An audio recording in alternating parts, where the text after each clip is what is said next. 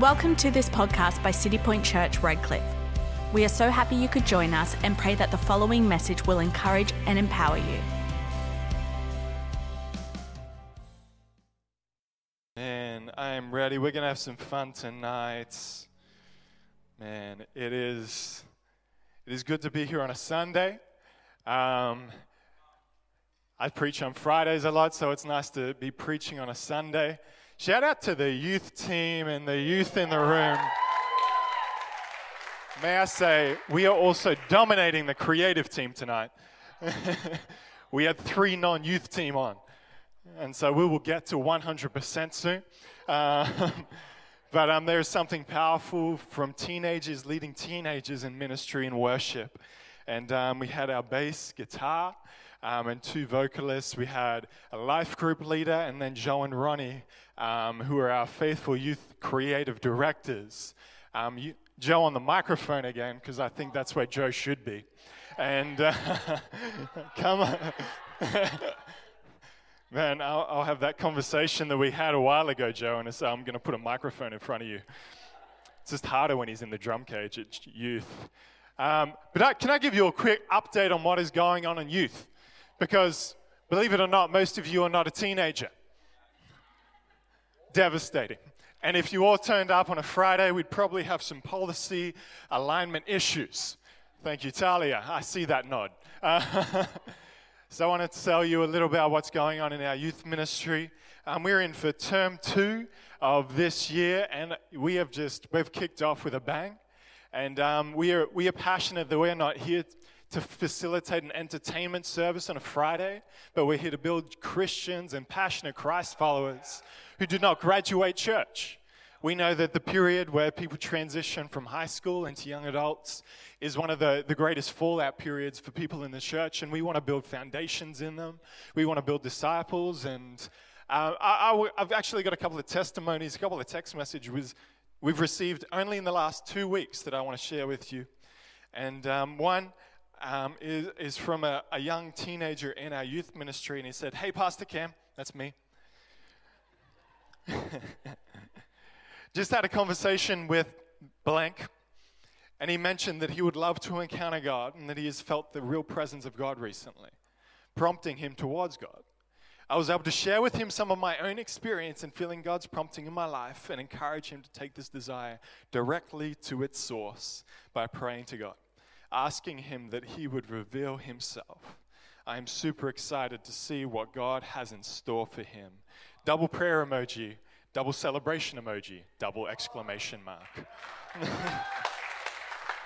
What you don't know about that story is this young man has been walking with his friend for the last 12 months in a different part of our city, over Zoom, over Instagram, over Discord. Who in this room knows what Discord is? That is a greater percentage than what I thought.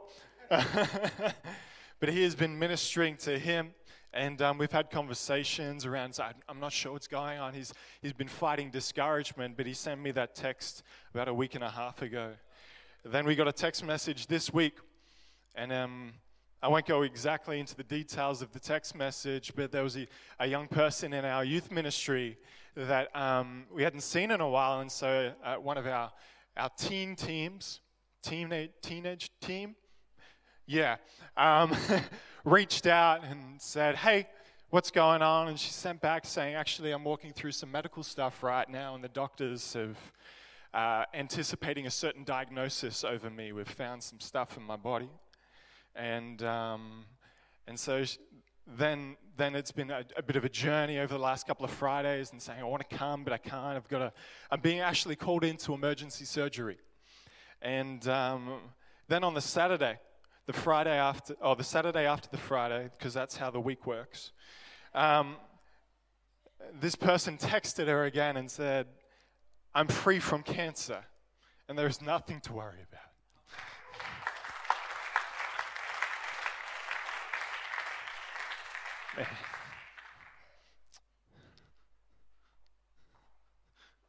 Yep. Man, God loves people. Man, God loves people. I love what God's doing in this time.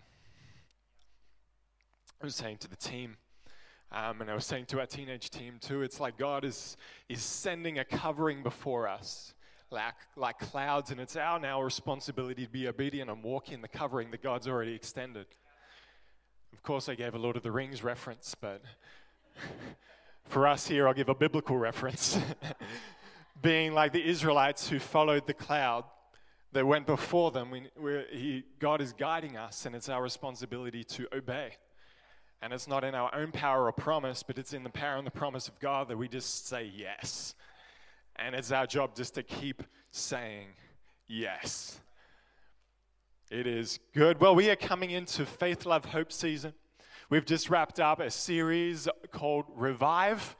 And I forgot they were transitioning, so I'm going to talk on Revive still. And I'm going to somehow relate it in, but it seems that the gospel is pretty worldwide, so I'm sure will happen. But we had such a morning this morning with Pastor Corey Turner. I'd honestly be happy to sit down and just watch a rerun, and just listen to what God is delivering through Pastor Corey. But he came and he spoke in and around the power of the kingdom. The power of the kingdom is, we serve a God that is powerful. We serve a God who has authority. In the beginning, God didn't maybe speak and something didn't happen. He spoke and the world happened. It didn't have a choice. It was the power of the Word of God actually extended and covering for the earth, and there was no consequence but for it to happen. There was no resistance. God is powerful. When light turns on, darkness has to flee. It is the nature of the kingdom of God. And in this word this morning, he explained and he brought to light that when Jesus was on the planet, there was no sick person that came to him that walked away sick still. There was this idea that we, as the church, as the body of Christ, now that Jesus' actual body has gone back into heaven, he hasn't left the game and saying, okay, good luck. We are his body now on the planet. And we walk in the same authority and the power of God that Jesus did. And so when Jesus spoke in authority, it tells me, because the same Spirit that lives in me, that I can speak in the same authority that Jesus spoke with. And we talked about this a bit last time when I was speaking. But heaven is all about the redeeming power of God, and we are the vessels for that power. And so there is an expectation that as sons and daughters of God, sons and daughters of this authority, of this, almost call it family entitlement, that we can walk with the same authority. I love, it would have been coming up to probably 12 or 18 months ago, Pastor Carolina, but you spoke around the revelation of family entitlement. It's like your kids don't have to come up to you when they're hungry, or maybe they do, I don't know how you run your house. But they don't hesitate that what's in the fridge doesn't belong to them because it was purchased for them. And so there's a sense that what was purchased for us is our authority, so let us not glean back as if it's not like we have to be timid. We can walk in the boldness. We enter the throne room with boldness, and with entering, we do not have to shy our face. He has chosen us. He has covered us with righteousness. We are now as right standing before God that as Jesus is, which is crazy. But in all of this, we see that wouldn't it be a shame for us to settle? Wouldn't it be a shame for us to settle? And what I want to talk a bit about tonight is around what you're expecting. When you're in your world, when you're operating, when you're going to work, when you're waking up. I have some colleagues that's just got a newborn, and he is waking up at weird hours of the morning, and he's not a believer, but it's like what could be for him, and he believes a certain thing about his life. I wonder what God's story is for him. I wonder what you're expecting in your life as you go about your day. Are you trying to just make it work? Are you just trying to go to the right workplace to make you feel accepted? Or are you carrying the Spirit of God and in that way go into any workplace and make it the right workplace? And there's this idea of, are we walking in the power, and are we expecting the power of God to follow us everywhere we go? So we're going to read from the Bible because that's a good thing to do. And we're going to read from the book of Mark, chapter 9, verses 14. It was actually mentioned briefly by Pastor Corey this morning. My mouth is just drying up. Do you mind if I grab a bottle of water? Thank you, Pastor Dan. I'm assuming you drank this. We're friends.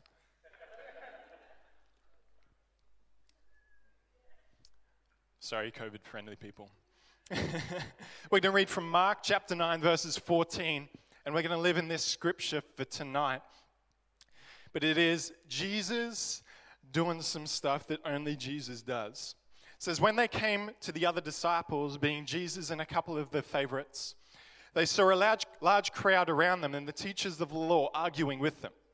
As soon as all the people saw Jesus, they were overwhelmed with wonder and ran to greet him. "What are you arguing about?" they asked him. Or he asked them. A man in the crowd answered, "Teacher, I brought you my son, who is possessed by a spirit that robbed him of speech. Whenever it seizes him, it throws him to the ground. He foams at the mouth, gnashes his teeth, and becomes rigid. I came and I asked your disciples to drive out the spirit, but they could not. You unbelieving generation," Jesus burned. "How long shall I stay with you? How long will I put up with you? Bring the boy to me." You got you can sense a bit of a sass tone. So they brought him. When the spirit saw Jesus, it immediately threw the boy into a convulsion, into a seizure. He fell to the ground, rolled around, foaming at the mouth. Jesus asked the boy's father, "How long has he been like this?" "From childhood," he answered. "It has often thrown him into fire or water to try and kill him. But if you can do anything, take pity on us and help us." "If you can," Jesus said, "everything is possible for one who believes." Immediately the boy's father exclaimed, "I do believe. Help me overcome my unbelief." Then Jesus saw the crowd running to the scene. He rebuked the impure spirit. "You deaf and mute spirit," he said, "get out. Come out of him and never enter him again." The spirit shrieked, convulsed, and violently came out. The boy looked as much like a corpse, and many said, "He's dead." But Jesus leant down, took him by the hand, and lifted him to his feet, and he stood up. After Jesus had gone indoors, the disciples asked him privately, "Why couldn't we drive it out?" This is what Pastor Corey mentioned this morning. He replied, "This kind can only come out by prayer," and other versions say prayer and fasting. The title of my message this evening is Expecting Revival. Expecting revival. We're going to pray. Lord Father, we just thank you. We thank you that we get to be a part of this thing called the kingdom of God. Father, that you get to be chosen as sons and daughters of God, and we get to actually walk in the same authority and the same love and the same purpose that Jesus did. Father, you welcome us into your arms and you call us. Father, you come and heal us, you come and bandage our wounds, and you go and commission us saying, "Go, sin no more, and go make disciples of other people." So, Father, we pray that as we speak about your word tonight, you would deposit something in our hearts, more than a message. We would receive a seed of the Spirit that grows up and bears fruit in our lives. We pray this in your name. Amen. Amen. I've only got 20 minutes left. Let's go. Growing up, my sister was like, I've got an older sister, by the way, fun fact, who's the youngest in the family. Yeah, for the youngins, we get away with way more than you. We get everything earlier than everyone else. And we get, fun stuff. Anyway, this is not about that. My sister loved roller coasters growing up. I'm sure she still does, but 3 kids means that she doesn't get to go on them as much anymore. And whenever we'd go to a theme park growing up, I just didn't like roller coasters. I didn't like any sort of crazy rides. I'm quite a cautious, calculated individual. I will research the depth out of everything until I know exactly what could potentially happen in order to calculate the chances of that happening in order to do it then, so I know that I'm not going to die. Sounds fun. But I went in grade 12. We went on I don't know how this worked out, a business excursion to Dreamworld. And we spent like 30 minutes talking about business, and then it was like, go play with the rides. I'm like, yes, I love my school. And this is the first time that I entered the roller coaster. And it was called something then, it's different now. But I discovered something about myself. I'm a roller coaster guy. I actually really like roller coasters. And the experience, I had a certain expectation around it. And so when years later, after I graduated, obviously, I got married. That's a nice thing to do after graduation, not before graduation. And Amanda and I went to Dreamworld together. I think we were on a holiday, and we thought it'd be fun. We got one of those passes so we could go up to the sky lookout at Gold Coast, and it was all good fun. And so we entered Dreamworld this day, and it's been years since I've been there. Everything's changed names because that's how they keep things fresh. And it's just like the packaging, brand new look, same great taste. I know, I work in marketing, so. And we're going around, and I want to go on the roller coaster eventually, but before we do, we walk in, and the first ride you see is this thing called the Claw. Has anyone been on the Claw? I can just see from the general consensus of the room that we know where this is going. And so we see the Claw, and you're like, I see many smiling faces walking away from the Claw. People are like, they're having a good old time. And so in me, there's a certain expectation becomes built in me. I'm like, this is going to be a good time. This is going to be a good time. This is like the same thing with the roller coaster where I had hyped it up in my brain, but it turns out I really like roller coasters. And so the first thing we did, we got there and we went on the Claw. And it turns out I'm a roller coaster guy. I'm a paintball guy. I like water slides. I know that I need to have seasickness tablets before going on the water again. But I'll tell you what, I'm not a Claw guy. We went on this thing, and I'm not sure if you know what the Claw is. It's like a pendulum swing, but there's a hinge somewhere on there where it's rotating at the bottom as well. So what you see, people are having fun. But what you don't see is their organs somehow deactivate within gravity at a certain point in rotation, and then suddenly find themselves heading down, and their screams of joy are actually terrified, and their smiles are actually delusion because they're dying inside. So I'm not a Claw guy. So we walked away, and I think we were there for 3 hours. We spent the next hour and a half sitting down, trying to get unnauseated, essentially.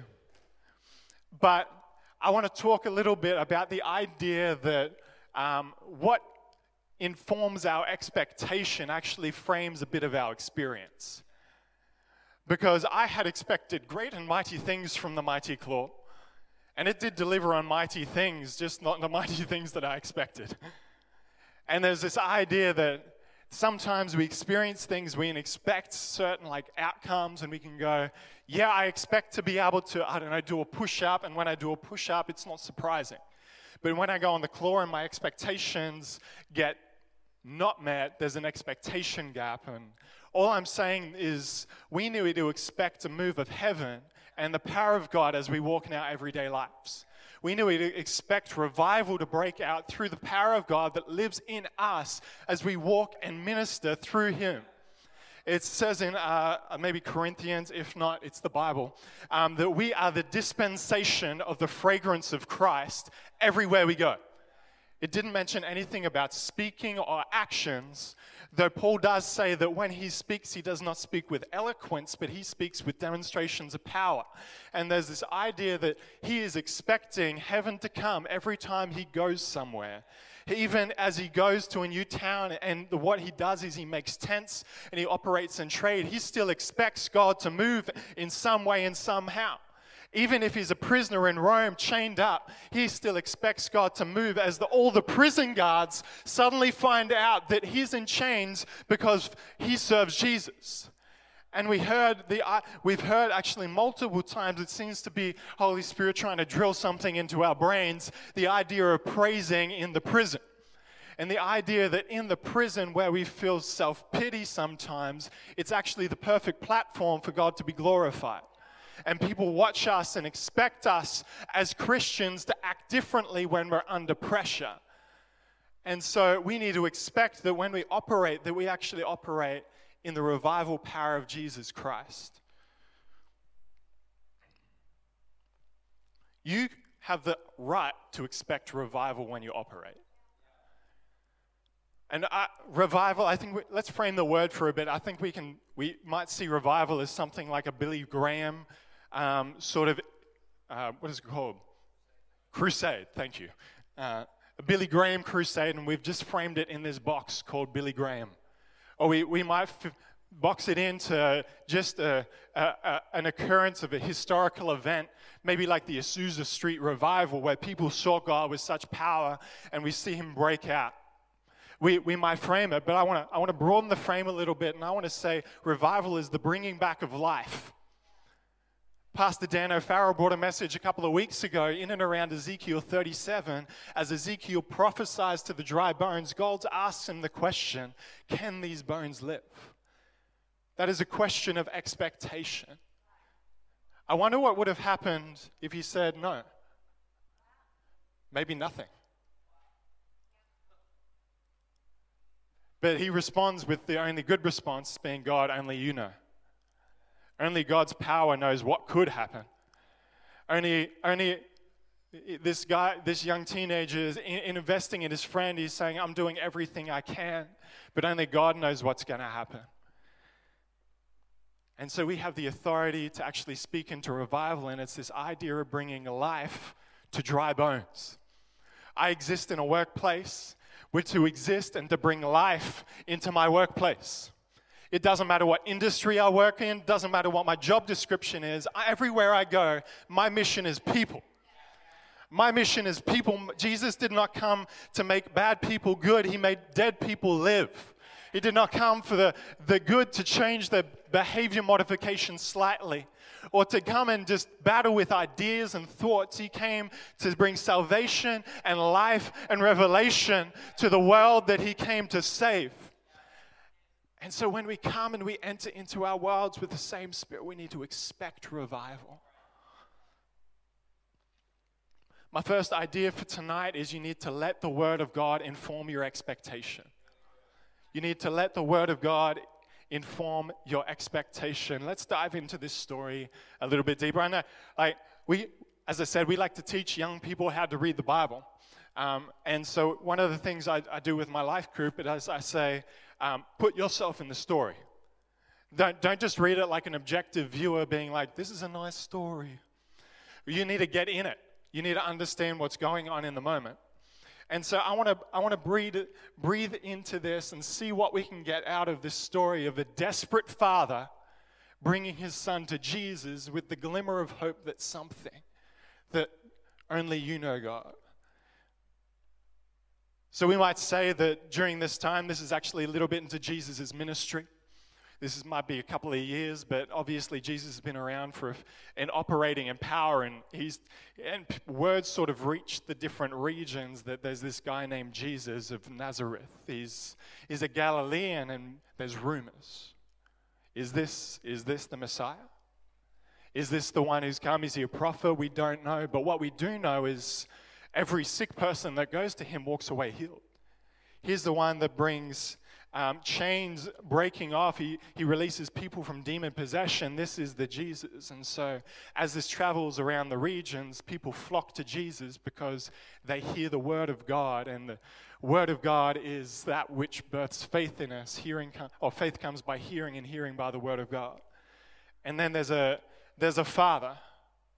There's a father who has a son who's been desperately seeking out a way to heal his son. And he's given up on everything else, just like the woman with the issue of blood. He's tried everything else. He's in a place of desperation. Nothing else works. But then he hears a rumor. Maybe Jesus. Maybe Jesus. And so he takes his son, his mute son, and maybe he has seizures on the way. Maybe the demon within him takes control on the way, but he says, no, we're going to go still. We need to go and meet this guy named Jesus. And so he comes around. There's a crowd, and he goes to the crowd because generally that's where Jesus is, and he finds that Jesus is not there. But he does see, maybe the disciples would do it. And so he speaks to disciples and he's like, my son is demon-possessed. Can you cast it out? We got this. Because every other time we pray for demons, they flee, right? Disciples are there. The religious leaders are there. And so they start to pray for this guy. And then nothing happens. Nothing happens. And then what's worse for the father is attention turns from the desperation and the healing of his son to an argument about ideas. Attention turns away, and we see that this desperate young father now is amidst an argument between two different parties about nothing. But then there's a couple of heads that start to turn, and a few other heads, and then 20, and then 30, and then all of the crowd's attention turns towards the mountainside as Jesus and a couple of people enter the town, and they see an amaze.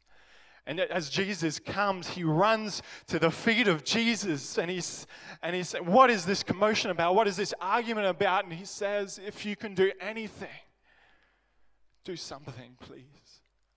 And Jesus says, if I can, if you can, all things are possible for those who believe. And he heals the son. I wonder what was forming that man's expectation. Because we see that maybe he heard rumors. He heard secondhand information. He heard maybe a message from someone else. But he hadn't heard from the source yet that this man was a healing God. And so he hears rumors from what God might be able to do. And so he goes, and there's that glimmer of hope. But then as he meets the disciples and they can't, maybe there's an experiential gap that comes where his expectations aren't met. And that's never what we have, right? We never get caught in that expectation gap where God doesn't do what we think he should do. And he does something crazy. You can almost feel him get discouraged. The disciples can't do it. But then he sees Jesus. Jesus, he's actually here. And he runs to him. And you get this honest tension that I don't know about you, but I can relate with the Father. Because I believe for things in my life and other people's lives, but sometimes I go to God and I'm like, if you can, God. And God's like, if I can? He's framing the expectation and he's saying, if you can. And he speaks with such honesty as he exclaims, help my unbelief. I do believe, help my unbelief. I do believe, help my unbelief. And I want to say this, that we need to come with the expectation formed by the Word of God, because otherwise our experience will. If you don't know the Word, you'll settle for the world. If you don't know the Word, you'll settle for the world. There's a quote by a gentleman by A.W. Tozer, and he said, Satan's greatest weapon is man's ignorance of the Word of God. Satan's greatest weapon is man's ignorance of the Word of God. We hear in this story that he may have heard rumors, but now he's hearing from the very mouth of God himself. He's hearing the Word of God saying, do you believe that I can save your son? And he says, I do believe. Help my unbelief. I do believe. Help my unbelief. And say, I do believe in fairies. I do. But it is the very Word of God that actually sets our expectation for revival.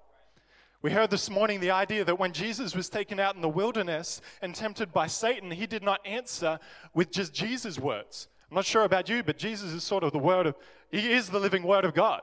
And he still answers with the Word of God. His defense for the accusations and the temptations that are thrown at him are, it is written. It is written.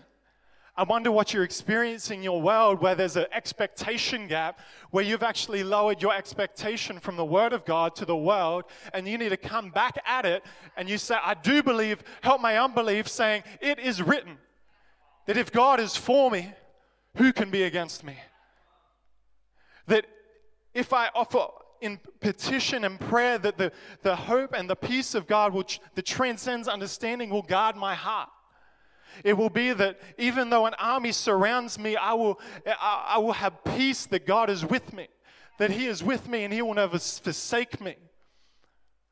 This idea of it is written is actually the bar, the expectation that we bring our experience and our world to, so we can actually walk around with the expectation of revival breaking in and out of us. Because if we don't expect revival, I wonder what won't happen.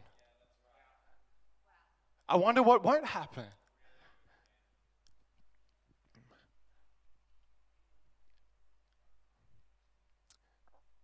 My other idea is you have to keep expecting revival. I first came to this church, it'd be about 7 years ago now. I would have been younger. And I was doing the Bachelor of Ministry throughout university. Shout out to CHC. You can go and inquire about that at the concierge desk after. Plug. And part of that placement, I'm not sure how the degree works now, is you sort of do like practicums or placements, like sort of like a teaching degree. You go on to do placements and that sort of thing. And I hadn't actually met Pastor Sam Carolina yet. I knew a gentleman by the name of Josh Pello, who became Pastor Josh Pello, Pine Rivers, and now is leading a church with his wife on Southside. And an incredible voice into my life. But he said, "Why don't you come up to Redcliffe?" And so I did. And part of that interaction with the university degree was I needed a supervisor to have supervising meetings with. And so Pastor Sam generously lifted his hand and said, "I'll be your supervisor." And I remember one time he said, "When you go, you have to come with questions." And I understand now that was not only so I'm intentional, but that's also, otherwise we'll both sit in silence because that's both of our personalities. It's sort of been like, weather's great. And the one question I brought to him once was, what is something that you see take out young leaders most frequently? And he, thanks, Dan. It was a good question. And he sat there in his very pensive Pastor Sam wisdom face. And he said, "They're not in it long enough." And then he stopped again. Do you remember? No. He said they don't last long enough. And the idea that to see something of substance, you have to last a while. I remember in our first year of being youth pastors here, almost the first 6 months, every meeting we had with Pastor Sam and Carolina said it takes a long time to build anything. And we're like, that's really good news for 3 years down the track, but right now. And we sort of get a glimpse of this in this story because there's a narrative in Matthew 17:19 that tags onto the back of this same story where in Mark, it ends with Jesus sort of talking to the disciples and he said, "Fast and pray." But in Matthew 17:19, he expands on a little bit and he says, "Then the disciples came to Jesus in private and asked him, 'Why couldn't we drive it out?' Being the Spirit." He replied, "Because you have so little faith." Truly, I tell you, if you have a faith as small as a mustard seed, you can say to this mountain, "Move from here to there," and it will move, and nothing will be impossible for you. Isn't it such a moment when Jesus says you have little faith and then compares that all you need is a mustard seed size faith? But if you actually dig into this a little bit, he's not actually just talking about the magnitude of faith. We talk about I need to add to my faith, as if Jesus' victory isn't enough. I need to add something to my faith, and we turn it into a works mentality again, and it becomes a me-centric gospel rather than a Jesus-centric gospel. And I'll tell you what, I can't save myself, yet alone anyone else. And so what this actually means is actually this little faith isn't about magnitude, it's about the length of time that you keep it in the fight. So you can have the faith the size of a mustard seed, and it will move a mountain. But when the mountain doesn't move for a little bit, what are you going to do? As fear starts to grip your heart, as fear starts to creep in and manipulate certain lies in your brain, you're going to choose to compromise, in which case it is a brief amount of time. Or are you going to push past and persevere and keep expecting revival? Are you going to hold fast to the idea, the word, it is written? It is written. It is written. I'm not going to settle anymore for the fact that our region is known for certain socioeconomic or certain mental health or certain sort of oppressive realities, because it is written. It is written, who the Son sets free is free indeed. It is said that it is written that the peace of God will guard my heart. So I won't settle for anything like anxiety or depression or any sort of things like this. I won't settle for people telling me about things they do to themselves, addictions they have, because it is written. We need to expect revival. And even though we may have certain experiences telling us one thing, all it takes is faith the size of a mustard seed, and you just need to keep it in the fight long enough in order to see it. Keep your faith in the fight. Keep your faith in the fight. You've got to keep on expecting revival. Keep on expecting the dry bones to live. Keep on expecting the son to come back, the family to be reconciled, the marriage to find its hope, the family to be brought in. You need to keep on expecting. You need to keep on praying. And if the weight of fear takes you anywhere, let it take you to your knees in order to stick in the fight. You know what? Faith isn't actually necessarily the absence of fear. It's the overcoming of it. I love the idea of God said, okay, I will, but I'm probably going to do it afraid. I'm just going to believe in Him. He's going to make a way for me. Faith is not the absence of fear. It's the overcoming of it.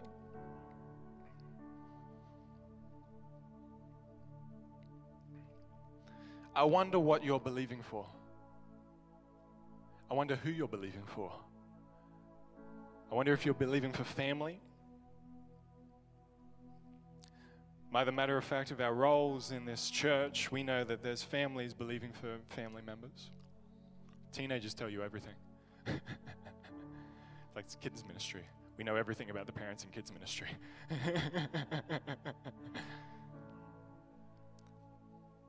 But I get texts too regularly about testimonies of things like self-harm. I'm sick of it.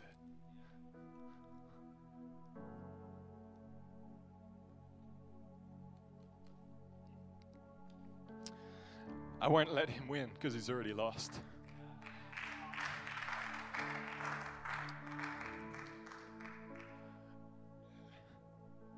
He's not going to take another young man.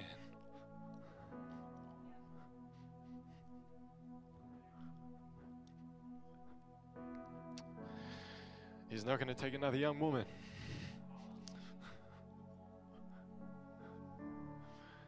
Because I'm expecting something for them. And if they can't expect it for themselves, the least I can do is extend my faith for them. I wonder who you're believing for. I wonder if you've been discouraged by experience, by reports, by other people's words, by just the length of time. Maybe you've just given up on it. Maybe it's too far gone that you forget what you're believing for. May I encourage you that the Word of God is living and powerful, and it is the greatest authority, because when God spoke, creativity happened. Something happened. The Word of God will not return to Him void, it says. We just need to jump on that train, believe, and I will believe until I see it. I will believe until I see it. I don't matter how many nights of the week come out, the amount of hours I spend with people, the time I work with people, the mud I have to wade through. I will believe. I will believe. Thank you for listening. We pray that this message empowers you to unmistakably influence your world for good and for God. If you made a decision to follow Jesus, congratulations. This is the beginning of a life-changing journey. We would love to see you at one of our many City Point Church services across Brisbane and the world this Sunday. You can find out more about our service times and locations at citypointchurch.com. We're so excited to see you there.